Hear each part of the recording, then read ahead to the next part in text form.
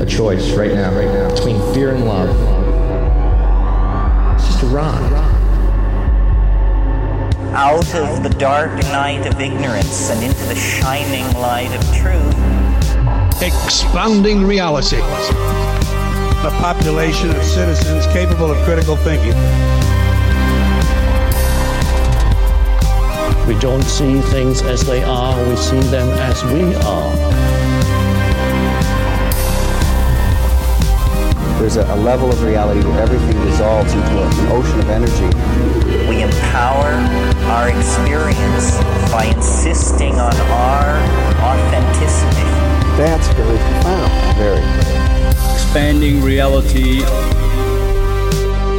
Welcome to Expanding Reality, another very, very special episode for you guys today. So this is part 2 of a sharecast that Jay Hennihan and I are doing with Santos Bonacci. Part 1 is linked down in the show notes, so if you have found this and you're like, what is this part 2 business? Where's part 1? Well, part 1 is over on Jay Hennihan's platform, How to Kill a Sacred Cow. It's a wonderful podcast. Jay's a good buddy of mine. So we came up with this idea to do a swap cast. So we're going to put part 1 is over on his, linked in the bottom of these show notes, and vice versa. So when you go over there, you'll link back to this one. So it's fun. It's awesome. Santos Bonacci is crazy cool, guys. If you guys know anything about him, he is fantastic. So he's a longstanding researcher, astrotheologist. He gets into syncretism, which is amazing, alchemy. This conversation is fascinating. So enjoy the hell out of this. Like I said, part 1 is linked down in the show notes. So if you're catching this, go ahead and check part 1 out and then come back. And then also down there is all the ways to find Jay and his show, How to Kill a Sacred Cow, as well as Santos, and all of the ways to check out all of his incredible research, guys. The dude is fascinating. This was a really cool thing. So also, if you would like to expand your experience with us here on the show, you can do so down in the show notes with expandingrealitypodcast.com.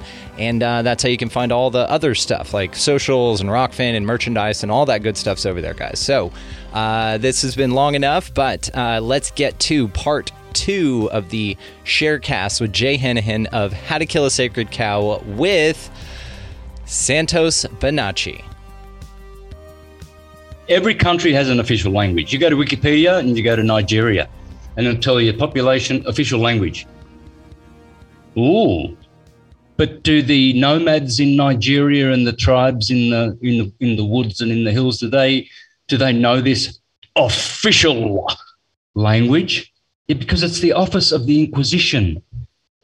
That's where the main office of the world is, the post office. They own it. They control offices. You don't want to be an officer or a person. You want to be a man standing on the land and hold your ground. And do not be swearing questions. Sorry, sir. Sorry, I don't answer questions. Why don't you answer questions? I don't answer questions. What are you doing here then? I don't answer questions. No worries. All right. Before I go, you got the time there? Trap. Because if you answer, then you just thwarted and forfeited all of what you just consolidated and established with the fictional officer that you don't answer questions. So why did you go and answer him when he asked for the time? Handcuffs. But is jail. Even answering his question by saying that you don't answer questions considered engagement? No, because you have to answer. I mean, not answer. You have to speak, because silence is considered guilty. Silence is considered no answer, and it's the same as talking too much. You have to know what you're doing. You have to know how this diabolical system has set up its rules of rules of engagement. They have their tricks, and they're trained. They are trained. You'll see cops always do it. What's your name? You got any ID? Where do you live? In my body. Now, you got a house here. Where do you lay your head in your bed? What's the address? They want that address. Why? Because an address is an office, is a person, is a corporate fiction. I've seen a lot of these videos, these sovereign citizen videos on YouTube, and they're always spectacular. What's the origin of this whole legal system, and when was it that people started getting wise to the fact that they could opt out of it? The roots of the legal system, you must know and understand, is ecclesiastical. It is rooted in a satanic religion, which has co-opted the Bible and inverted its true meaning to a corporate dead sense, dead letter of the word. And so that's why they use the Bible. And then people say, oh, you like the Bible, Santos, do you? Oh, well, well, it's the Freemasons put it in all of their courtrooms and it's a satanic system, therefore the Bible's satanic. No, neither are the courtrooms. They are all designed as churches. They have a pulpit, they have a bench, they have a cleric, which is a clerk. Well, one's religious and one's secular. A clerk and a cleric, it's the same word. You see, you go for a hearing, which is a confession.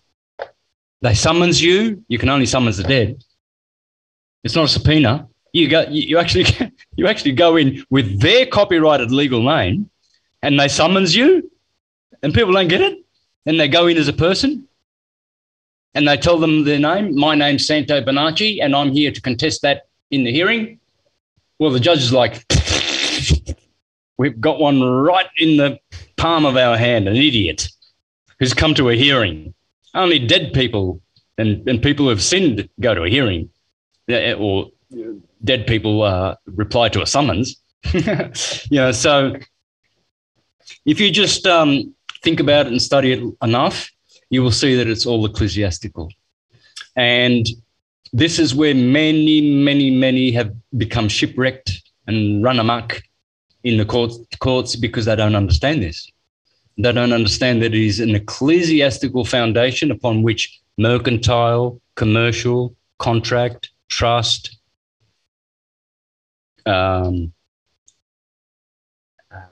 what they call, what's the word that the sovereigns call is the law of the land. I can't.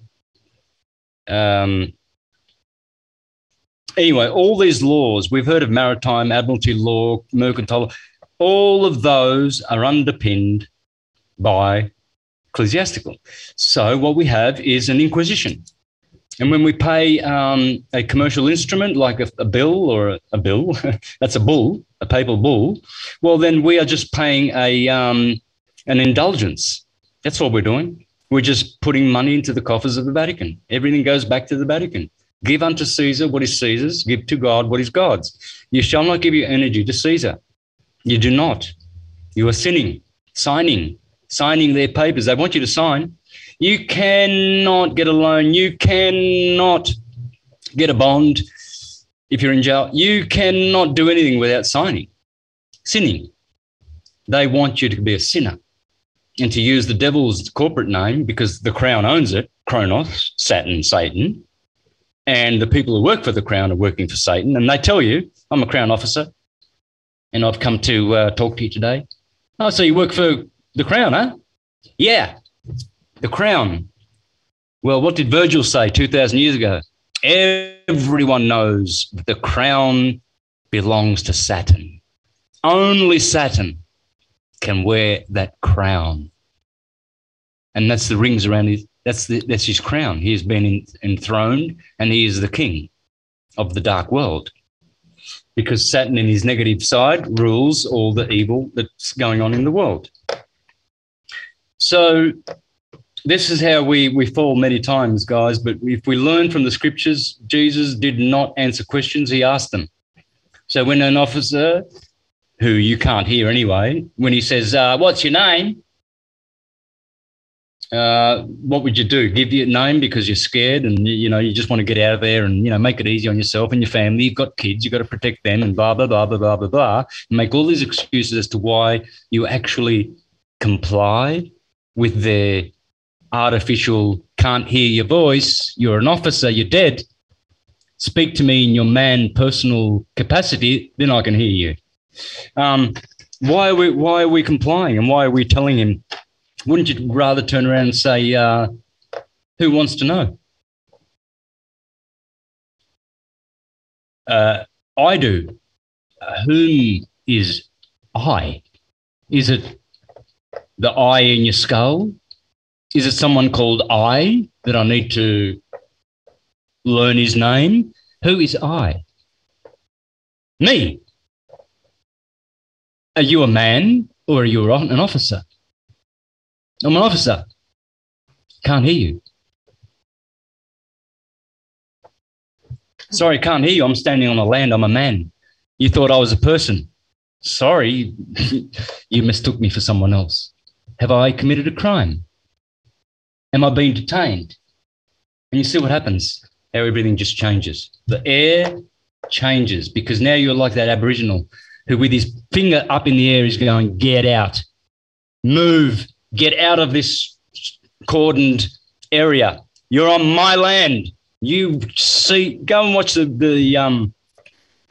video. Search Aboriginals in Australia and in Canberra pitch their tents against the government and against blah blah blah. You'll find hundreds of videos now because they're out in full force there, man, and they're going to take the land back. Yeah, I've seen those. I've been paying very close attention to Australia. This line always bothered me. Render to Caesar the things which are Caesar's, and I can't figure out why the fuck it bothers me so much. What is the deal with it? It's somebody saying that you owe them something. That sucks. Fuck them. No, I mean like the implication, right? Because Jesus is saying it, and he's saying, I don't know, is he saying don't bother with him and just give him what he wants and move on, or is it accept? It sounds to me like accept the corporal authority and move on with the spiritual. What do you think, Santos? Well, in fact, in the Greek it says give back. Give it back. It's not yours.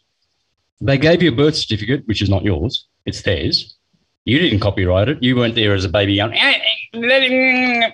Oh, in the Greek, it's give back to Caesar's the things which are Caesar's, like give it back to them. Give it back. Like it's not yours. So give back unto Caesar what is Caesar's, and give unto God what is God's, which means walk with God. Apostle Peter said, we obey God as ruler and not men.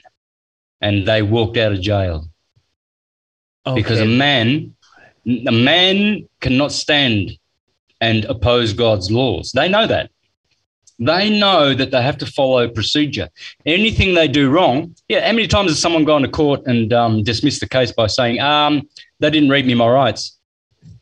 Dang! He knew his law, and the cops walk out of there. He walks out of there and laughs, and the judge is going, dang, man, we could have made some money on those bonds. I had a bid bond going. I had a performance bond going. That guy's got a lot of stocks on he's a billionaire on his birth in fidelity.com, on his birth certificate exchange, on the security stock exchange. I was going to make a packet out of that fool, but no, he's not so foolish. Never mind. Next idiot. And it's crazy. And the next idiot. Like those people who, I don't know if this is an extreme case, but if something was found in evidence later, and like it's the guy who's on trial who's about to get off, they're almost done with it, and it's a video of him shooting the person in the head that they said that he killed, but they're like, nah, it's not admissible because you didn't do it the right way. Jury, please just forget everything that you just saw, and then they have to let him walk based on the evidence or the rules. It's very interesting. I have thought about this though. Then the same thing about the reading the right stuff. I'm like, these loopholes are just so weird. You're just like, you touch your nose or something, you're like, purple. And they're like, you did the thing. We got to let him go. All right, get on out of here. It's just odd. You know what I mean? It's like there's this language. You've nailed it with this. Yeah. So you have to know what you're doing, because a little bit of information, a little bit of knowledge is a dangerous thing. You have to have extensive knowledge, right, to be able to deal with these criminals. And you have to know their tricks. And that's why the policeman always follows procedure, because the worst thing he can do is bring a case to court and he hasn't followed procedure, and the case gets dismissed and everybody loses out because they're all licking their lips. waiting for you to fall into all of their traps. Then they can go and make money on the stock exchange. And they've got money. The prosecutor gets money, the judges, the clerics, everybody's in on it. And they all get their little bit, and they're all happy, and they're all rich and living in their mansions and driving their Ferraris, and on the back of law? No, legal.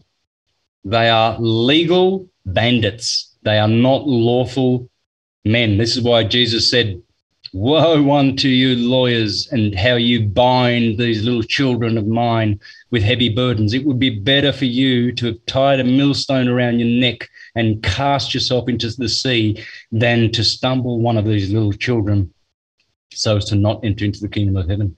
You will not enter. You will not enter. Now, Jesus wasn't cursing law, because he said, I came to fulfill the law. He was a lawful individual in the literary scriptures, and he wasn't historical at all, but in that role of Jesus in the scriptures, he's actually a lawful individual rebuking the lawyers. He says, woe unto the lawyers, the scribes and the Pharisees and the Sadducees. What, always those four. Well, the Sadducees, the scribes are the writers of indulgences. They are called notaries. There's the scribes. The Sadducees are the sad, you see, judges, because they are criminals, so they are sad, you see. And the Pharisees, they are the lawyers. And the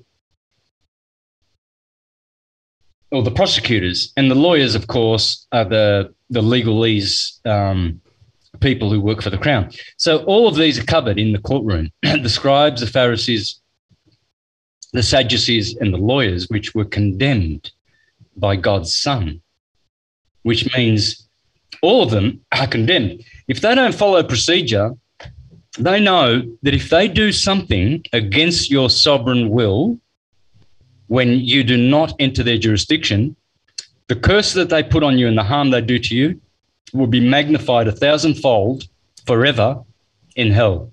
So they don't want that, because they've been there already. They've come out of there and they're trying to make good, keep their power, because they know all the tricks. They've been down to hell. They've learned all the devil's tricks, and they've incarnated back onto this realm. They're using the same tricks, because that's old tricks, old dogs. But they're trying to do it so as, they put out legal waivers and disclaimers, and they actually legally make themselves less culpable. But nonetheless, their judgment, they might spare themselves from 1,000-fold curse, but they will get 100 minimum. They're stupid. They don't realize that they're falling into the same trap, and they think that legal disclosures and disclaimers and procedures are going to save them by using those same old tricks. You never use evil tricks and polish up a turd. That's right. I wanted to ask you a question about this whole thing about influence. So this is one of the things that we talk about when we talk about like predictive programming, and that the powers that be, the good, the dark and the light, the heavy or the less dense energies here, the dichotomy here, this dualistic universe that we live in, right? There's obvious energies, but it seems to what you said and to what you said earlier about Jesus, saying that he had to speak in metaphors and that he couldn't just say what was going on. It alludes to that's perhaps a lighter, less dense energy or high vibrational being that follows the same rules and constructs as the dark side of the lizard turds, as we like to call them. Because what we say about and why predictive programming comes into play with this is that they have to influence you. It's like a vampire. You have to invite it in. No one's going to force you down and hold you down and like take you to some camp. You've got to voluntarily go. Like it's on a voluntary basis.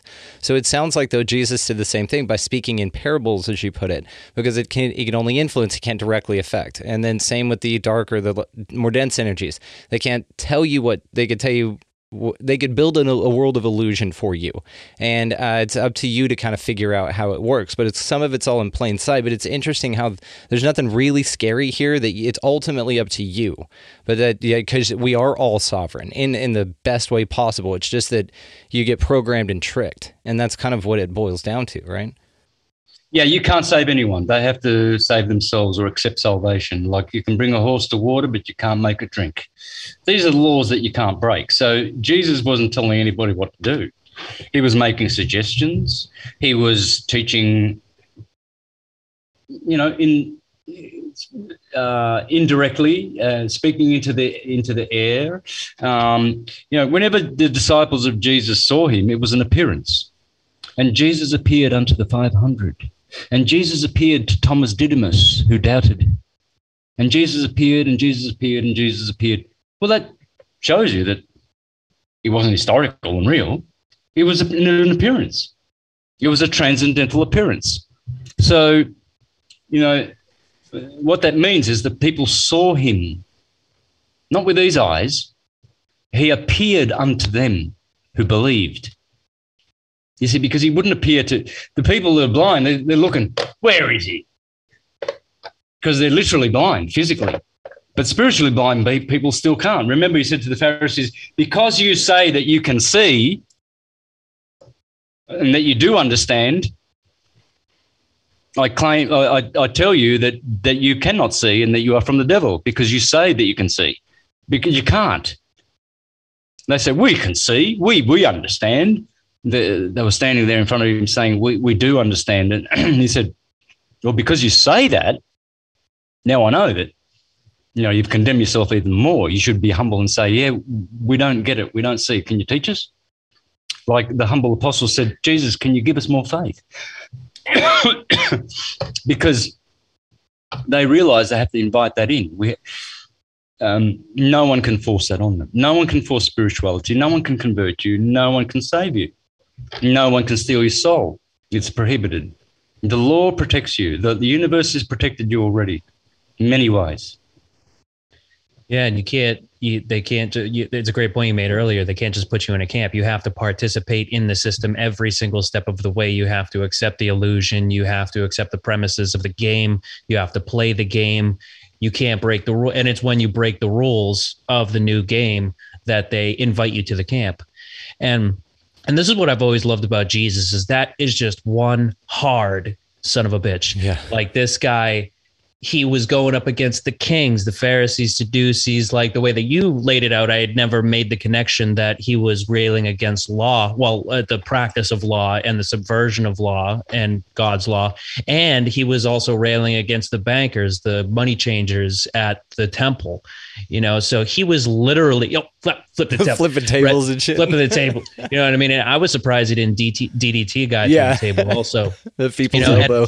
and yeah, so he was railing against the whole system, and he had to convince people to just see what was in front of them. Yeah, he gave people back to themselves. That's the whole point. He was here to show people that they never needed to be saved. It's amazing. It's a beautiful thing, and it's so cool. Fuck yeah. Yeah, it's reading the scriptures is the best thing you can do for yourself. Do yourself a favor and sit there one quiet day and spend a couple of hours with the Bible in your hands, and you'll do yourself a blessed favor. It is it's not a church book at all. It's totally a transcendental, a spiritual, mystical book, which only reveals its precious secrets to those who have good hearts and eyes to see and ears to hear. It's only for those people who want to see those layers, who are, have an urgent calling for it, and it will only come to you in certain moments of your life. It's not always there. That energy is not always knocking at your door. Remember, Jesus said, when you hear me knocking your door, open, and I will have an evening meal with you. If you don't open, you'll miss out. Mm-hmm. And the Lord will just whisk by. So it's those moments when you feel that urge to be spiritual. It's like, when you have a sexual urge, what do? You go over and see what your partner's doing, hey, what are you doing, sweetie? And I'm feeling romantic. Well, what happens when you're hungry? You're out working in the garden and you're like, oh man, I'm going to faint. And there's an urge. I got to eat. You run inside and you grab an apple, a la Homer Simpson, and you satisfy that urge. Well, why not satisfy the spiritual urge? We do sexual, we do bodily urges, sleeping, I'm tired, you go to sleep. But people never seem to find time in the day to meditate, read the Bible, read some philosophical poetry, Rumi or something nice, Kipling. Or there's much to exercise the mind and the spirit and the soul. And unfortunately, as Jesus said, raise your head and see that the harvest is rich, but the workers are few to bring in the harvest. And then he said another time, he says, I feel pity for these crowds who are skinned and torn and thrown about like sheep without a shepherd. But they do it to themselves. They turn the TV on and fall asleep in front of the TV. They wake up, go to work, eating, pooing, sleeping, drinking. That's it. The 4 activities of man: sleeping, Banging. eating, pooing, banging, weeing, and then they wonder why they're not happy. They're committing suicide. They're depressed. But they still keep up with the Joneses somehow. They've still got my 4 SUVs and a motorbike and a helicopter, swimming pool, double-story house, tennis court, and speedboat. But tomorrow, you've read the newspaper, he's committed suicide. Oh, that guy who had all the houses and well, shame. Dibs on the speedboat. Yeah. And there's you thinking, I'm keeping up with him. Woo. But do you think people stop and think, oh, God, maybe that's what I'm doing. They don't see the connection. You're doing the same thing. You're killing yourself to live. It makes no sense. I've never been a chaser of material things. I bought a house once in my first marriage because she was a traditional Jehovah's Witness Italian and the parents wanted me to be stable and everything. And I had the money. I was doing good money. And so I thought, all right, well, I'll put a deposit on the house and get a house. It didn't work for me. I raised my son and it just didn't work. It's like, I got this house. I don't want this house. I'd rather live in someone else's house and let the landlord worry about all the expenses. I've got to fix this. I've got to fix that. No, I don't want a house. It's stupidity. And so that's been me. I've only ever had one car. I've never had more than one motor vehicle. I've never had possessions. I've got my guitar, I've got my spiritual books, my computer. That's all I need. I'm happy. Yeah, I was surprised we'd gone the whole interview without mentioning music at all, since the 3 of us are musicians. Yeah. Strange thing right there. I noticed that. Yeah. Speaking of music, also, you had spoken about Led Zeppelin earlier. I got a Led Zeppelin question. How much does the bass pedal in Since I've Been Loving You on Zeppelin 4 bother you? Squeak, isn't it? I love it. Squeak. Yeah, squeak, squeak, squeak, squeak. Can you imagine that? I'm a musician. I'm a fucking perfectionist. If I'm in the studio, I don't listen to a take and go, "Damn, that was a good take." But that one thing that's bothering, I wouldn't keep the take. Who would keep the take? It wasn't that great of a, you know what I mean? I mean, John Bonham is amazing. Yeah. I'm sure he could have done it again. I'm sure someone would have been like, hey, go to the corner store, grab some WD-40 and let's get fucking do it again. What producer in his right mind would go, bet? We're talking about the genius Jimmy Page who produced Led Zeppelin. That's the secret. Every song of Led Zeppelin's was real. It was that the music is so real, so natural and magnetic. It has a mystical pull, a transcendental urgency about it like no other band. This band was head and shoulders above all the rest. Line them up, all the great bands, Pink Floyd, all these great bands, the Beatles, the Stones. I love them all. I'm right into them all. American music, Dylan. I was into Fleetwood Mac, Tim Buckley, Neil Young, all of the greats. But nothing satisfied me like one bar of Led Zeppelin was like listening to a whole album of Neil Young in terms of instant gratification and sensational fulfillment. One bar of Led Zeppelin is enough. I listen to them every day. I actually, because there's dogs barking here, and I'm a light sleeper, and when I hear that, if I haven't got earplugs, I'm up, and I'll be insomniac for the rest of the night because I'm angry at this dog. So I've got Led Zeppelin at half volume on my computer every single night. When I wake up to go to the bathroom, there's Kashmir in the background. So I go to the bathroom, Kashmir's there, I'll go straight back to bed, sleep straight away. They nurse me. They make me feel like a mother. I'm wrapped in the mother's arms. They fulfill me. They nourish me. Their music is nourishing. How does that happen? I don't know. That they had it. They had the gift that no other band could possibly even achieve, although every single band tried to mimic them and tried to replicate what they had. But like Broken Mirrors, they all failed, in my opinion, all of them. Yeah, what's that band that sounds exactly like Led Zeppelin? Greta Von Fleet. Yeah. They're pretty good, aren't they? They're pretty good. But I mean, like, you can't just you have to announce yourself as a Led Zeppelin cover band. You know what I mean? You can't just do what they're original. They're unique. They are their own, and nothing has ever sounded like that ever. Yeah. Unrepeatable. But you know what though? I feel a very similar way about the jazz greats. You know what I mean? Like Miles Davis, John Coltrane. Yeah. Thelonious Monk has an album called Thelonious Alone in San Francisco. Yeah. He was supposed to be playing with his band that day, but something fell through, and he was just like, "Fuck it, I'm just gonna do it."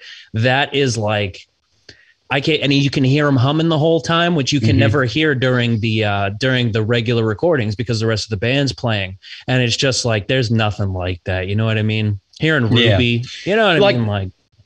Like there's some magical albums, like Hotel California is just absolutely magical. Tim Buckley's Greetings from LA, magical. Neil Young's Rust Never,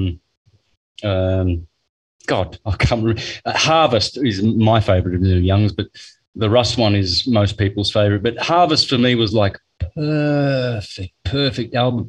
But then you go listen to their other ones, and there's just, then it falls, that magic falls. There are some gems of albums, like there's some albums out there that are just amazing, written in the skies, indelibly forever albums. But Led Zeppelin did that all the time in every song, in every bar. How could they sustain that quality and be immortal? You know, I just don't get it. Well, I do. When you know astrology and you realize, for instance, Jimmy Page is black, he's Capricorn, ruled by Saturn. Black. Leo, Robert Plant, golden-maned singer, is a Leo, ruled by the sun. Now, the sun is Horus and Saturn is Set. Well, it's the Horus and Set show. Right there. And the drummer is a what? Is a Gemini. John Bonzo was a Gemini. Well, the Gemini rules the arms and the hands. And then Jonesy was a Capricorn as well. Solid bass player, solid keyboard. You know, they're just the alchemy, astrologically, perfect. Yeah, there was one configuration of my band that we just had. I don't even like the drummer that we have now is absolutely incredible, but there was something about the particular configuration that I'm talking about that there was some type of stupid magic there. And I'm a Gemini, the bassist is a Scorpio, the guitarist is a Capricorn, and the drummer was a Sagittarius. We had one of each element. Like, and it was just, there was something in the room, you know what I mean? Like it was like a switch would flip when the four of us would play. And it was really, I never knew that about Led Zeppelin, though. I never put that together. Yeah, if you look at their charts and know what you're doing when navigating through the science of electromagnetism, you'll see that their electromagnetic constitution, astrologically, is perfect. Mm-hmm. Perfect.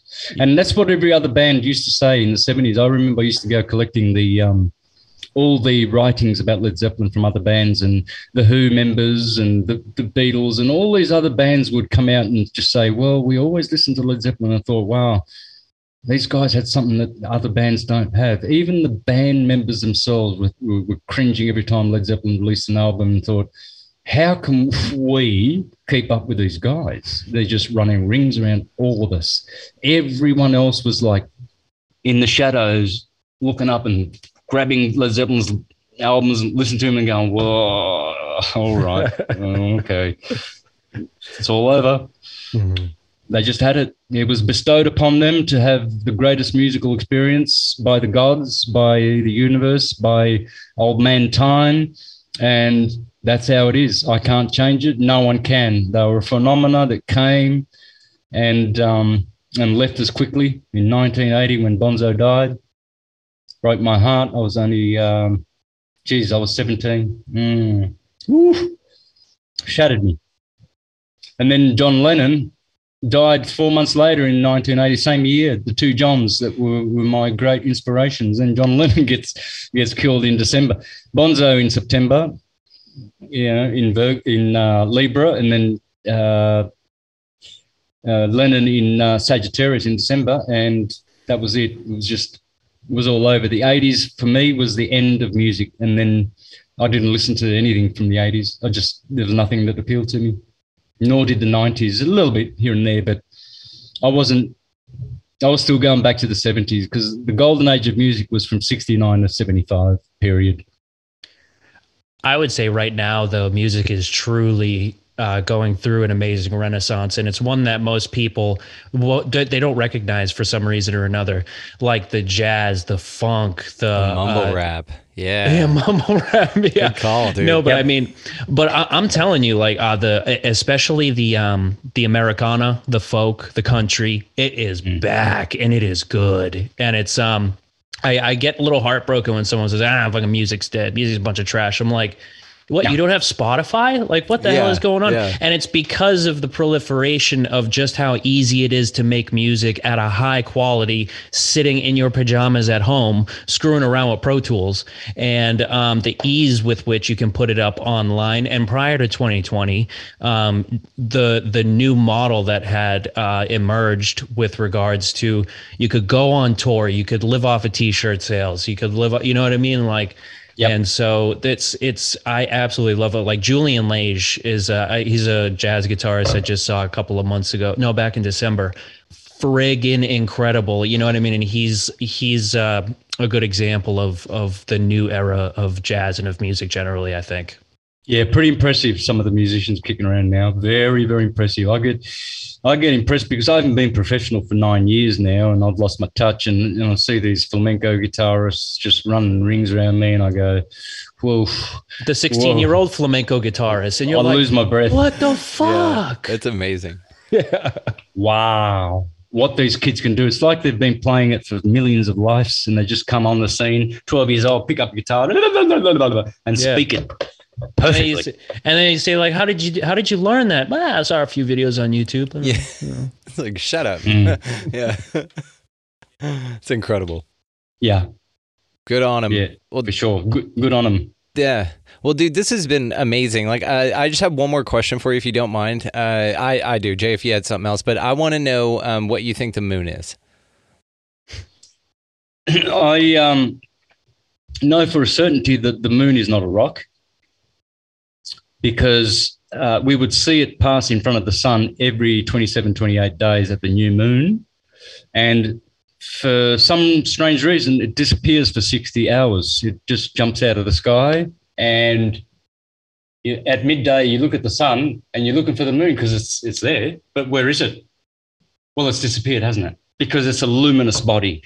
The light of the sun cancels out the moon's sun. The astrologers were saying thousands of years ago that when any luminous wandering star comes within 15 degrees of the sun, it is burnt or comes under the rays of the sun, hence invisible. What happens to the stars when the sun comes up in the morning?